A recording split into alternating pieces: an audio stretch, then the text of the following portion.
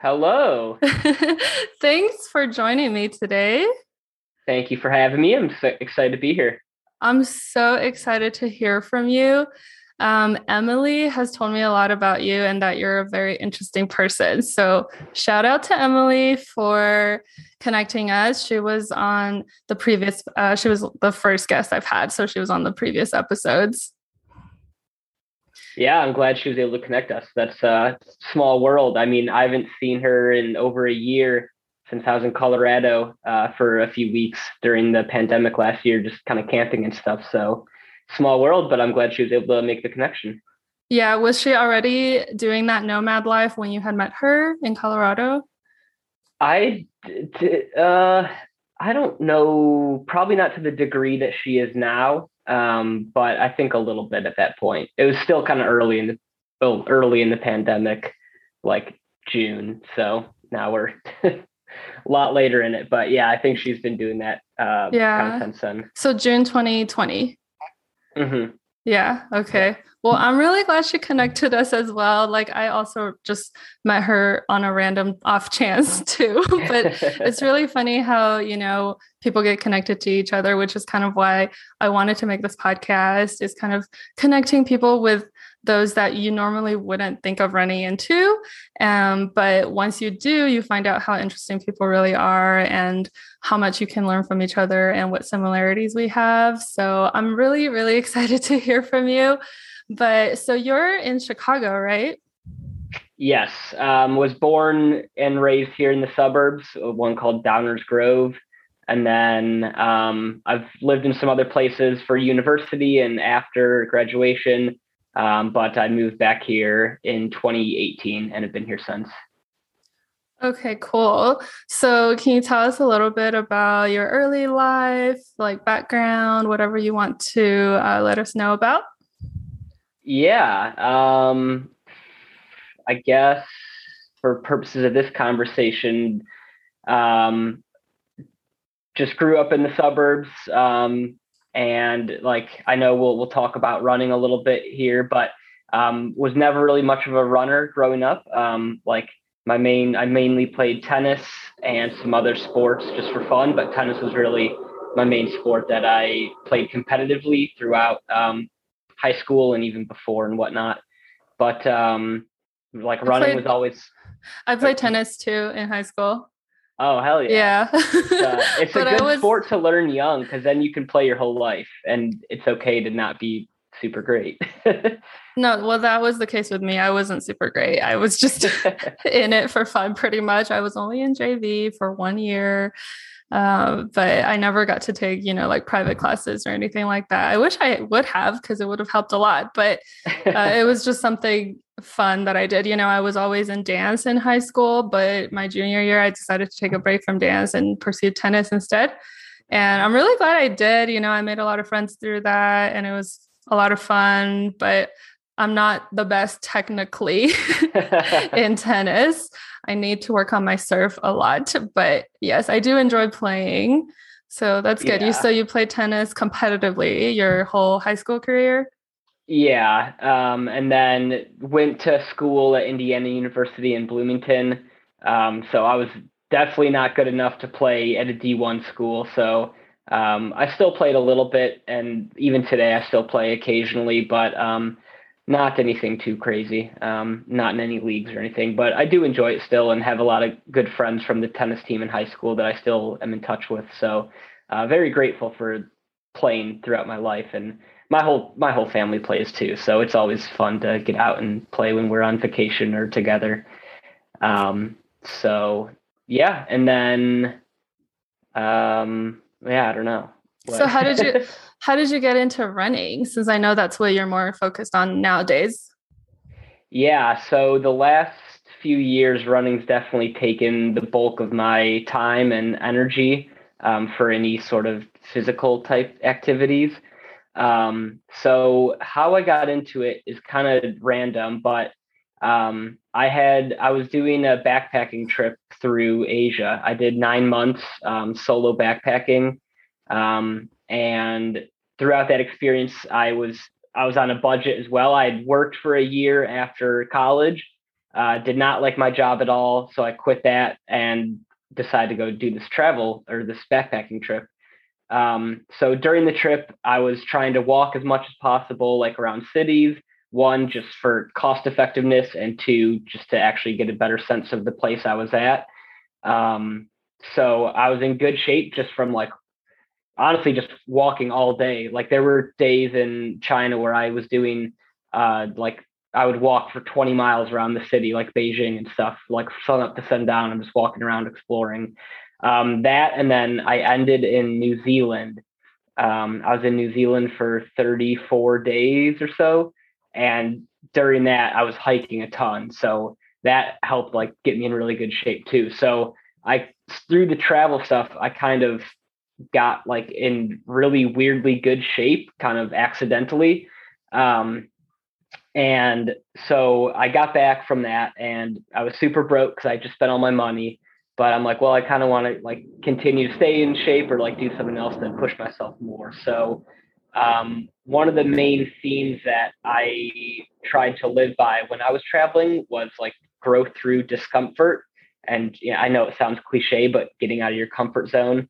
I really tried to live that in day to day life or just wherever I was at. So when I got home, I'm like, okay, well, what's the way I can implement that in my life back at home and not traveling or in these different environments that make it easier to live that way because you're not used to it and you're already kind of a transplant. Um, so for whatever reason, I'm like, you know what? I've never really run much beyond like a 5K for Thanksgiving or a holiday, or like for punishment for tennis. So I think I'm going to try to do a half marathon. There's one in 2 months coming up in Chicago, and I'm going to sign up for it and train and see if I can do it. Running really began as a way to push myself to something that I didn't think I was possible of doing. And over the last, I guess, almost 3 years now, I've just continued using it as that way. And it's really taken me to some pretty insane places to run in and just through physical and mental barriers that I've shattered through of my own life and some people I've met through it. So it's been a really cool, relatively new aspect of my life and my interests. Yeah, that sounds really interesting. And like you have a lot of maybe inspiration to draw from that and share with others. You've been running for 3 years after you graduated from college. Is that right? Um, so I graduated from college in 2016 and then started running in 2018 after, so A little. I ran a little bit after college and stuff, but never anything consistently. Okay. I would just do it as like a supplement to lifting or just when I need to get out for a little Right. bit. And now you're consistently running it's been about 3 years. Yeah. So you mentioned having a job after college that you didn't like for about a year. Can you tell us a little more about that and why you decided to quit? Yeah. So I was working as a business development rep for like a huge tech company in Austin, Texas. And it was just all pretty much cold calling, cold emailing, outreach on LinkedIn and whatever platform you could reach people on. And just like trying to basically initiate conversations with these people to talk about their digital marketing software and the tools and what we sell to see if we can help them. So the job itself was like, it was a good job. I'm not going to like, it paid well. I liked it. It was good, but it just was not what I wanted out of a career. Like I looked at the path that most people go on in that, whether it's staying with the company or beyond. And I just didn't really have much interest in that path. And I mean, 6 months in, like I really, really disliked the job, like to a point where I was having trouble even just going into the office. Like I'd go and sit down at my desk and I'd just look around and be like, why am I here? This is miserable.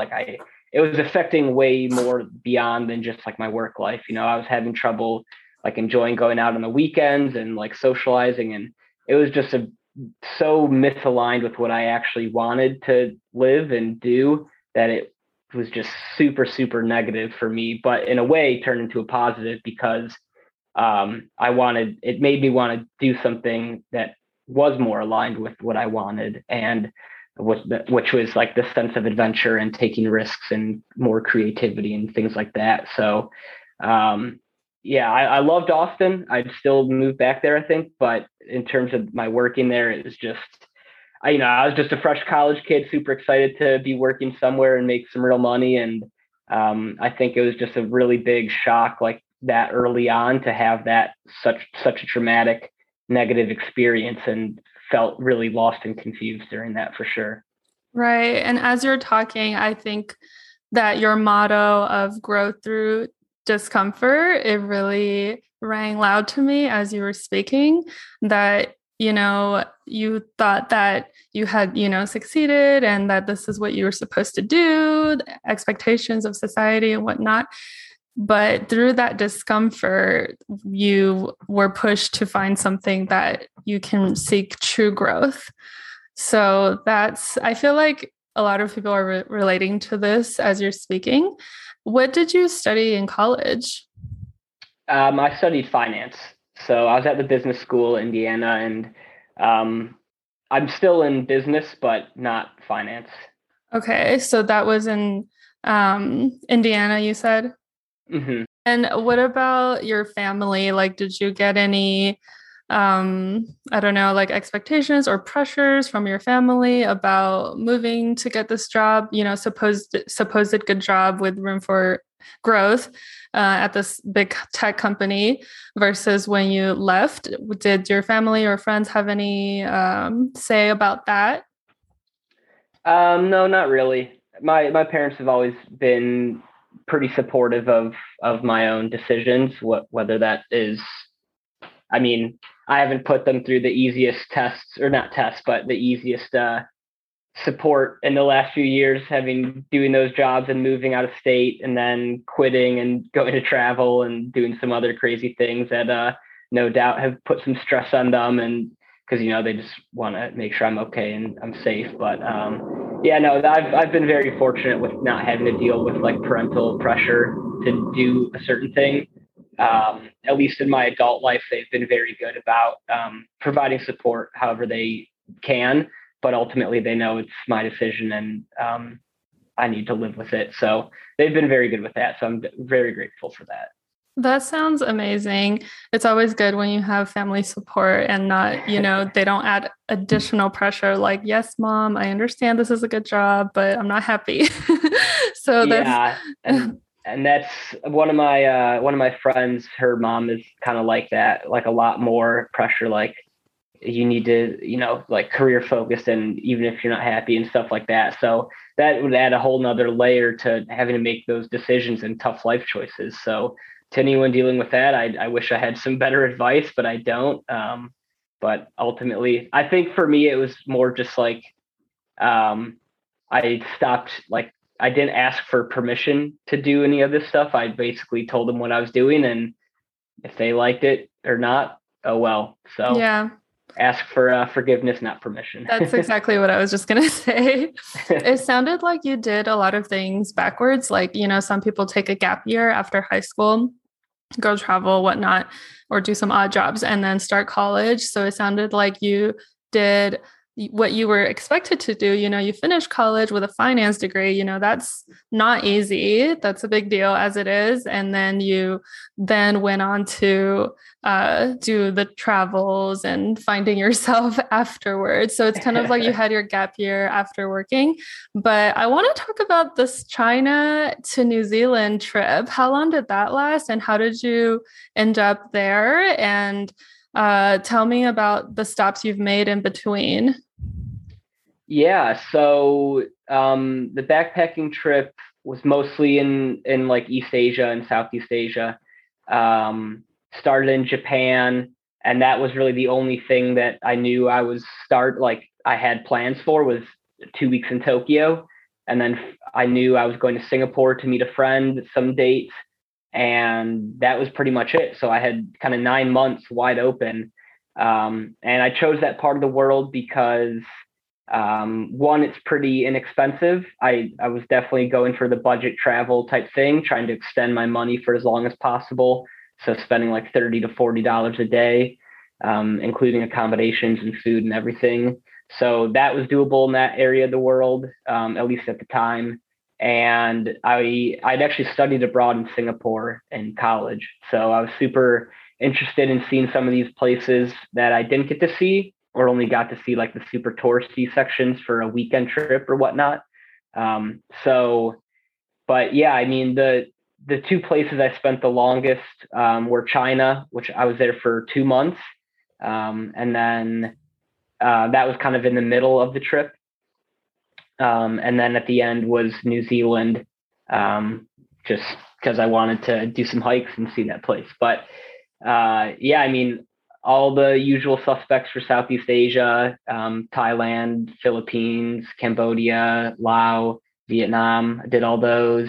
Malaysia, Singapore, Bali, and then yeah, China and Taiwan, Hong Kong. If you consider that not China, I don't know. It's just a weird environment right now. But good yeah, point. Very good point. It was a really cool trip overall. That sounds amazing. I feel like I need to sit you down and like break down every single country that you went to in a separate episode. You could definitely do that. Each place was so unique and interesting and like just had such its own way of life. I was amazed by. Yeah, break out your travel journals if you had any at the time. I did keep one and I have flipped through it. And it's always like so weird because it's still a lot of the stuff that I wrote in there is still like pretty vivid in my memory, maybe because I did write it down or I'm able to look back at it. But it's really cool to like look back and look at what I was thinking at the time or just like what was going on and how I was interpreting the world. So it was definitely recommend keeping a journal if you're traveling, even if it's just like a week trip you're doing, or even in the US, like journaling is a very powerful tool. Yeah, I definitely agree. You know, just reading back on some of the things that you've written in the past, either you're thinking, was I that stupid? My younger self, why was I thinking this way? Or was I that self-centered? You know, all I was thinking, I was just writing about myself. So I agree. You know, if anyone would like to do that, try to keep a travel journal. I have a friend who keeps a hiking journal, and it gets into a little too much detail almost. It goes into like the temperature today, how's the weather like, what's it's a little too much, and it has like pre-filled areas where you can write, you know, like prompts of like, how are you feeling today? How's the sun?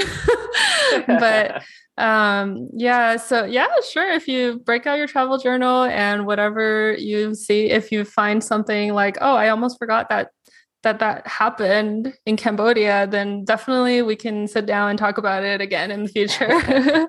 So I think you told me before it was like 9 months from China to New Zealand, the whole entire trip. That's how long you were gone for? Yeah. Yeah. Okay. Yeah. It started in October 2017. And yeah, landed in Japan to start off with, and then made my way around, and then New Zealand, and then I met my family actually in Hawaii in like mid-June, and we had a 2-week vacation there, and then I flew back home with them in July. So it was cool, like capping it all off with another vacation essentially in Hawaii with my whole family. So right, really, really cool. And they got to see that you were okay. Yeah, most importantly. So you mentioned, you know, having a budget of like $30 a day while you were backpacking. How does that work? You know, obviously trying to find hostels or street food. So were there certain countries that was easier or harder to do that in Asia? Yeah, absolutely. Hardest was probably Japan. It's just generally more expensive, and even it's, I mean, outside of Tokyo, it's not anything too crazy, but just a little more expensive.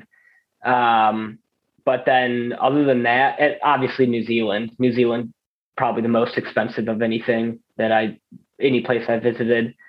Um, but yeah, I mean, I did a lot of couch surfing in those places. Not New Zealand, it's harder there, but like Singapore and Japan, I did some couch surfing. So tried to like find ways to cut back on spending and ways to like save. Cause I had a X amount of money and I could travel as long as I had that money. And if it ran out, then I'd have to go home. So, or find a job abroad for a few weeks or something, which I did volunteer actually at a surf hostel in Taiwan for 3 weeks. So that was a good way to basically spend no money, have accommodation paid for. Some of my meals were comped or paid for. So yeah, there's creative ways to get around spending in some other places. So just takes a little bit more work. Yeah, that sounds like fun. Surf hostel in Taiwan. Sign me up. Yeah, it was sweet. And how do you arrange this couch surfing thing? Is it just people you know or people that you like were already friends with before? So there's actually a website called Couchsurfing. I think it's .com, maybe it's org, but yeah, it's a website literally dedicated to finding people to stay with on their couch or extra bed. I've always found it to be very like open and easy. Most people who are on there and have accounts are willing to host. They're travelers as well, and they just want to kind of like invite that into their lives when they're at home and maybe don't have the chance to travel. So they host people and want to learn about wherever they're from or show them their city or I mean, I did have some people who were just like, yeah, if you just need a place to crash, I'm working and I won't be able to hang out with you much, but you use this extra bed and it's fine. So you get a wide range of people on there, but most are fellow travelers who just want to kind of pay it forward or help out another traveler along their journey. So it's a pretty cool community.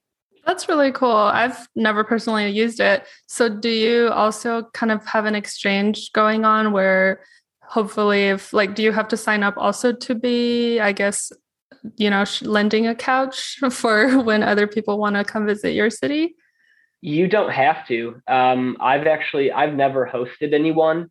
But I've used it a lot to stay with people plenty, probably, I don't even know how many times, but yeah, a good amount. So and I think it's free. At least it was when I was using it.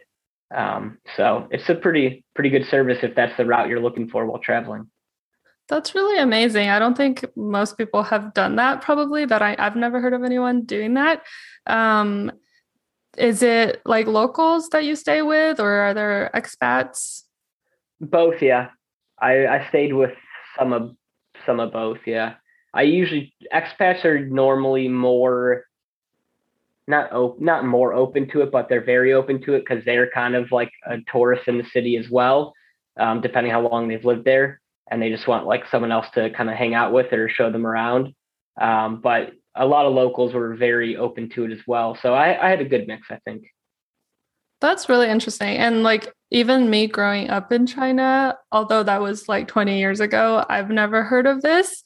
Just thinking about the culture of, us being pretty private, and I've honestly never heard of anything like that when I was little. Maybe now people are more different and, with all the, tourists and everything, maybe the locals are more open to that. I'm not surprised that expats are doing it, especially if maybe they're lonely over there in, a foreign country and they want to talk to some Westerners. But the locals, I'm really surprised that they're doing that. But that's really good to hear that, that's news to me. And I'm really happy that you're able to find people that gave you a free bed, in all all these Asian countries. That's like really amazing. Yeah. So one other thing about it, I will say, even if you don't want to like use it for staying with someone, they do have like social features on it where you can like, they have groups on there or like events going on. So a lot of times I would use it just for finding like, oh, it's a random meetup on every Thursday night in the city. We go to this bar, and if you're a traveler, come and hang out. So I did a lot of meetups like that just to meet other people, and didn't need to stay anywhere because I had a hostel or whatever. But it is also good tool for like meeting other people on the road if you're a solo traveler or traveling with one other person and wanting to easily meet other people. But that is very dependent on the city. If London is obviously going to have a way more options in that feature than Toledo, Ohio in the US, or like some random small town. So nothing against Toledo, guys. Nothing against you guys. I don't know why that popped into my head, but yeah. Yeah, well, that's really good to know. I think I'll have to try it myself. I don't do a lot of solo traveling. Usually it's at least with one other person, but it definitely makes it sound less daunting to me now. If I did have the opportunity to take a solo backpacking trip or something like that, then I would definitely try that, at least the social features, so that you feel like you're connected and you can meet other travelers just like you. Mm-hmm. So that's really awesome. So maybe tell us a little more about, so did you fly from China or wherever the last country you were at straight to New Zealand? So from China, I flew to Vietnam. And then Vietnam, I was there for like a month. From there, I went over to Laos. And then from Laos, I went to Hong Kong just for like 3 days. And then from Hong Kong to New Zealand. Okay. So I did take a bus from Vietnam to Laos, which was probably the worst like overnight bus experience I had, because it was 30 hours or so on this bus. I showed up to the border with no US cash, which was super dumb, and not enough. I don't know what I was thinking. I showed up with no money essentially to pay like the entry requirement. It was like $35 US. And luckily there were some German travelers right behind me who were super nice and friendly, and they spotted me.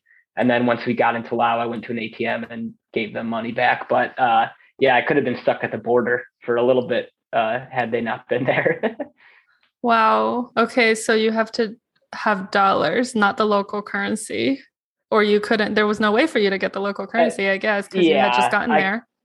Yeah, I should have exchanged some in Vietnam before I left, or I don't know what I was thinking. I just thought they'd have some sort of service there to withdraw money or exchange, and they didn't.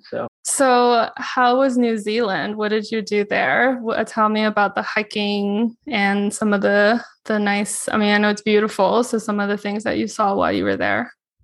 Yeah. So New Zealand, it's always been interesting to me. It always looks so beautiful in the pictures, and just incredible landscape and whatnot.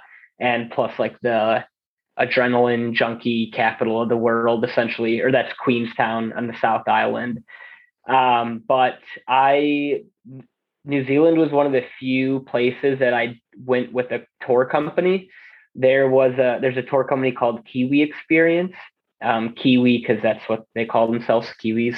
I still don't know why, but so they basically have all these buses that travel around the whole country, and you, depending on what package you buy, I bought like the best one, which takes you everywhere around the country. You can hop on and hop off different places and like get on different buses and just kind of see.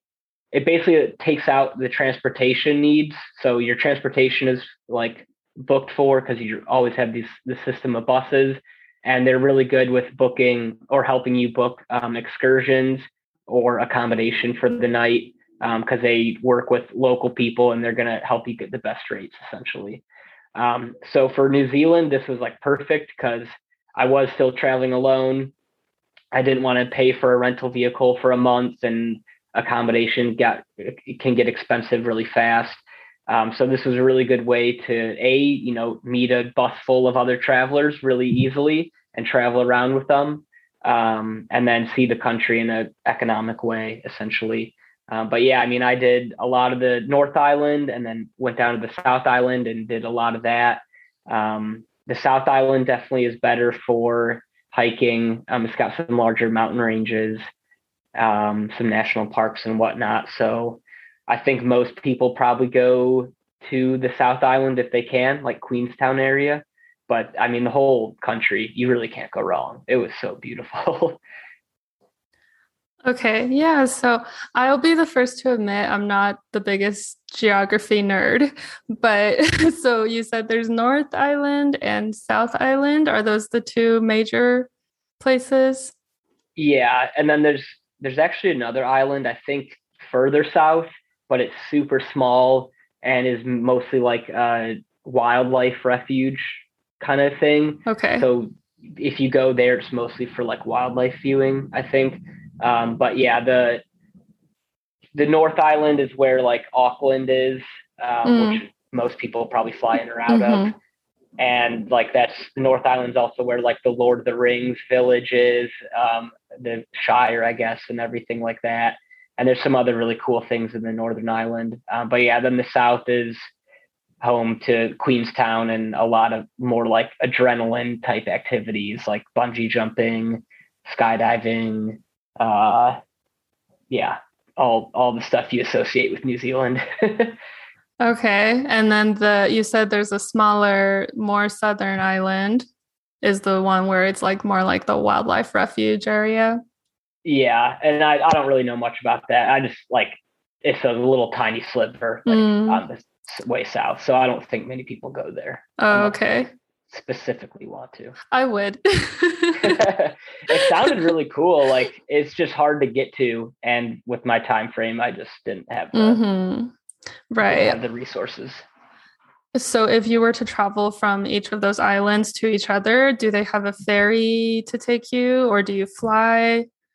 Yeah, you can fly, or there's a ferry between the North and South Island that runs every day. So on the way down, we took the ferry, and then on the way up, was actually supposed to take the ferry, but there was a huge landslide in one of the road, like one of the main roads, so we couldn't get to the North Island.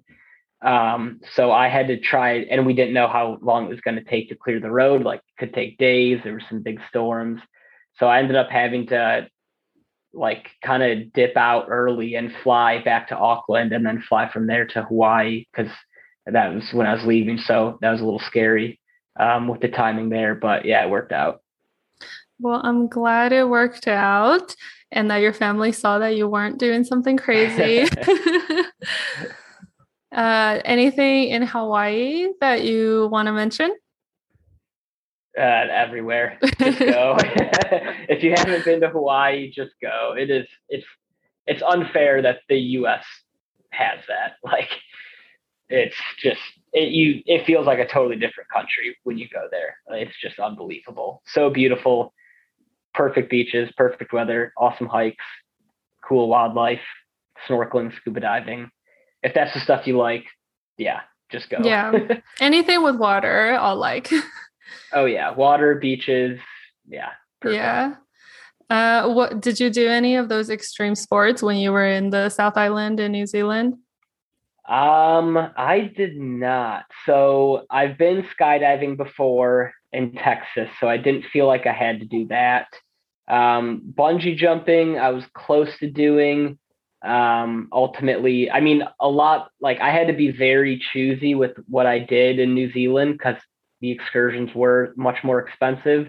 Like there, my budget was just whatever. As I didn't even have a budget. It just didn't matter because it was the excursions. Bungee jumping is probably $400, if not more. So the main thing I did do though was we took a helicopter ride up to like a huge glacier in I forget I think it's the Franz Josef Glacier. And so yeah, you take a helicopter ride up there, then you get out and you hike around the glacier with like the spiky boots and all the gear and poles and like kind of spend the whole day out in the glacier, then take the helicopter back. So that was one of the bigger excursions that I splurged on. I think that was like $500. So I had to be pretty picky and pretty selective with my activities. But did see a lot of people doing the bungee jumping and skydiving and stuff. So it's if that's what you like to do, it's a good place for it. That sounds amazing. I hope you have pictures or videos from the whole glacier spiky boots trek. That sounds like, I I do. just imagine like National Geographic level. It was pretty cool. And the helicopter ride too was like it was probably a 10-minute ride each way. And I'd never been in a helicopter before. So it was really cool just being in that and seeing the landscape from the helicopter. That's amazing. So this is going on YouTube. So if you can send me some of those videos or pictures, I would love to, add like little clips here and there as we're Yeah. talking so that people can, see what you're talking about. And then I'll be uploading it into the video that way or sharing on social media as well. That would be amazing. I'd love to see that personally. Yeah. I definitely have them somewhere. I might have to do a little digging, but yeah, I'll get those to you. Awesome. Cool, cool. So then you got back from your family vacation from Hawaii, and then you've been in Chicago since. So what do you do for work now? And what are some of the other hobbies that you have other than, I guess, obviously running? Yeah, so moved back in with my parents in the suburbs, which was good for the time being. And then so during this, I was working on kind of my own travel blog and podcast, mostly just to one kind of have something to show for my travels, like not to show, but I just didn't want to do nothing for that whole time in terms of like project wise and creativity. I do enjoy like working on that sort of stuff, so it was just a way of like an outlet for me to kind of try to make sense of some of the stuff I was seeing and lessons I was learning and whatnot. So when I got back, I like wasn't really searching for work right away. I was still just working on my blog and just trying to like ease back into it kind of slowly and not rush into a job just to get a job. That was like one of the luxuries of living at home is I didn't have to worry about monthly rent. I didn't have to come back and immediately get a job. And I just didn't want to go back into that awful work environment that I'd been in previously. So took it pretty slow and then ended up finding a job as a product, what was it? A product specialist for Europe trips at a luxury travel company, actually based in my hometown. So I've actually been there ever since, and I've switched teams and switched jobs due to a layoff with COVID last August. So I was with the company for about a year and a half, was laid off for what was that, 4 or 5 months, and then was rehired this last February and have been there since. So, and now I'm working on the operations team for North America trips. So a lot of like national parks and individual custom trips all around the country. That's amazing. So that definitely sounds like it aligns a little more with your interests and passion, and you're dealing with traveling all day long and planning other people's travels. Hmm. So I feel like that sounds a lot more satisfying to you. It definitely has been. It's been a really good experience overall. Just one, I don't hate my life when I go into work or when I log into work now. So that's a big win in itself. But yeah, it's definitely better and more aligned with what I like and being able to continue doing research about different places and I know be able to travel a little bit soon here as well and do some like kind of recon work on the ground with different suppliers and whatnot. So it's been really cool just to see like the level of professionalism in this industry, going from like broke budget backpacker staying in the hostel every night to like organizing trips with like super luxurious hotels and excursions and whatnot. So it's been cool to kind of see the contrast from my own personal experience and then from the work experience.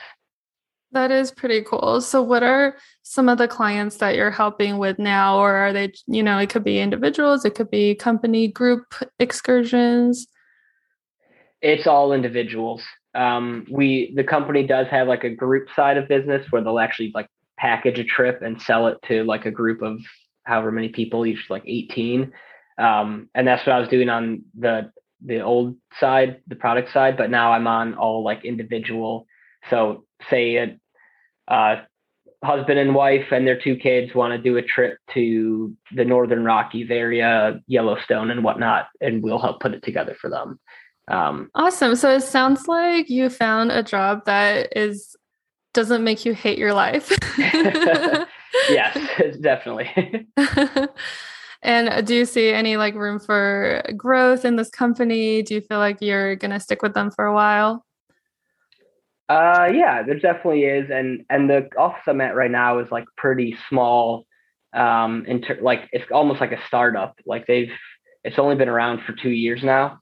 Like the company as a whole has been around since like the 1960s, but this specific office based in the US is pretty new. So it's an interesting environment, and the team's been kind of changing and growing a lot. So I like it where it's at right now, and we'll see.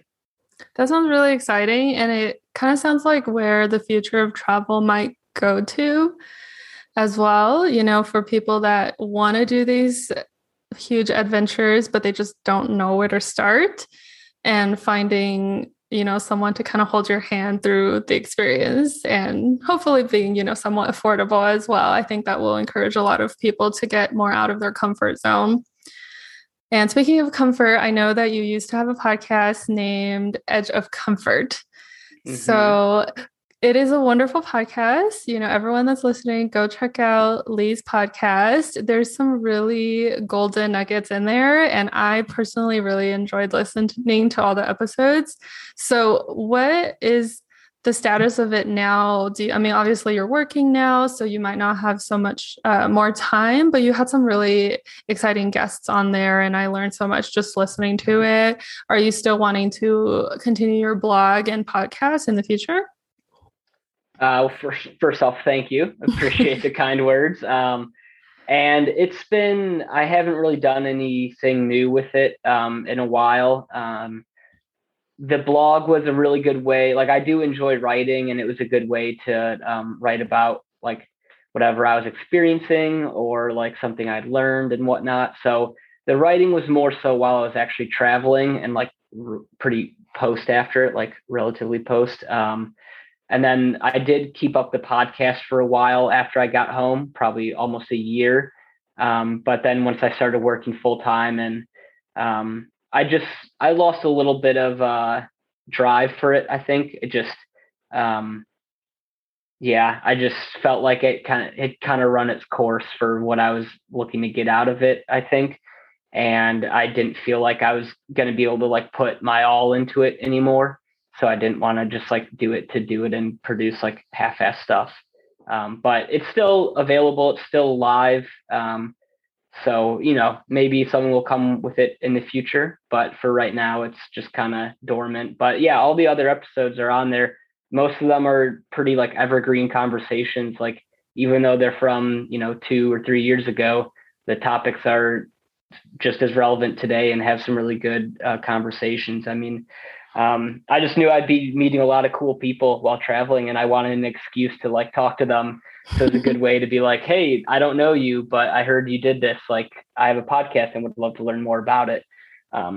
Like some of the people I met through it, even once I got home and was reaching out just on Instagram or whatnot, like just met some really fascinating people who've done things like super untraditional in their lives, or started a huge travel company, or just people with some really fascinating world views and perspectives. So it was just a good way to kind of broaden my horizon while not actually traveling once I got home. So yeah, it kind of gave you, like you said, that excuse to kind of continue traveling, if you will, or living vicariously through these people that you were speaking to on your podcast. So yeah, I'm definitely glad you did it, even though it's more dormant right now. But like you said, it's evergreen conversations. And I definitely felt like it listening to it. I don't feel like, that they were 2-3 years ago or anything like that.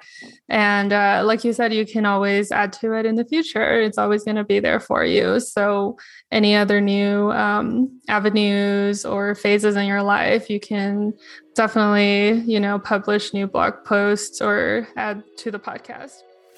I hope you enjoyed the first part to the conversation that I had with Lee Thornquist.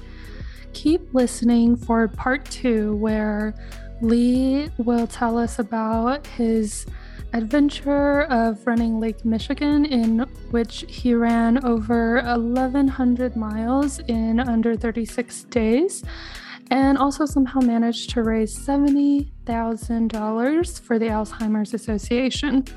As a reminder, you can watch all of these back on YouTube, as I will have the videos uploaded on there. The channel name is all in one word: Many Faces, Many Places. I hope you enjoyed this episode. If you like the podcast, I would love it if you can leave me a 5-star review on iTunes. Follow me on Instagram, Twitter, Facebook, and Pinterest at MFMPpod. And consider supporting the show at patreon.com/MFMP to gain access to exclusive content and bonus perks. And to keep the conversation going, you can tweet me to ask a question or share a comment about what you heard. I would also love to see you post stories to Instagram or Facebook of you listening to the pod or trying any of the activities or recommendations introduced from the Hook You Up segments by my guests or myself. Tag me in your stories or posts at MFMPpod so I can see and maybe also share along. Until then, stay tuned to hear more from the many faces of many places.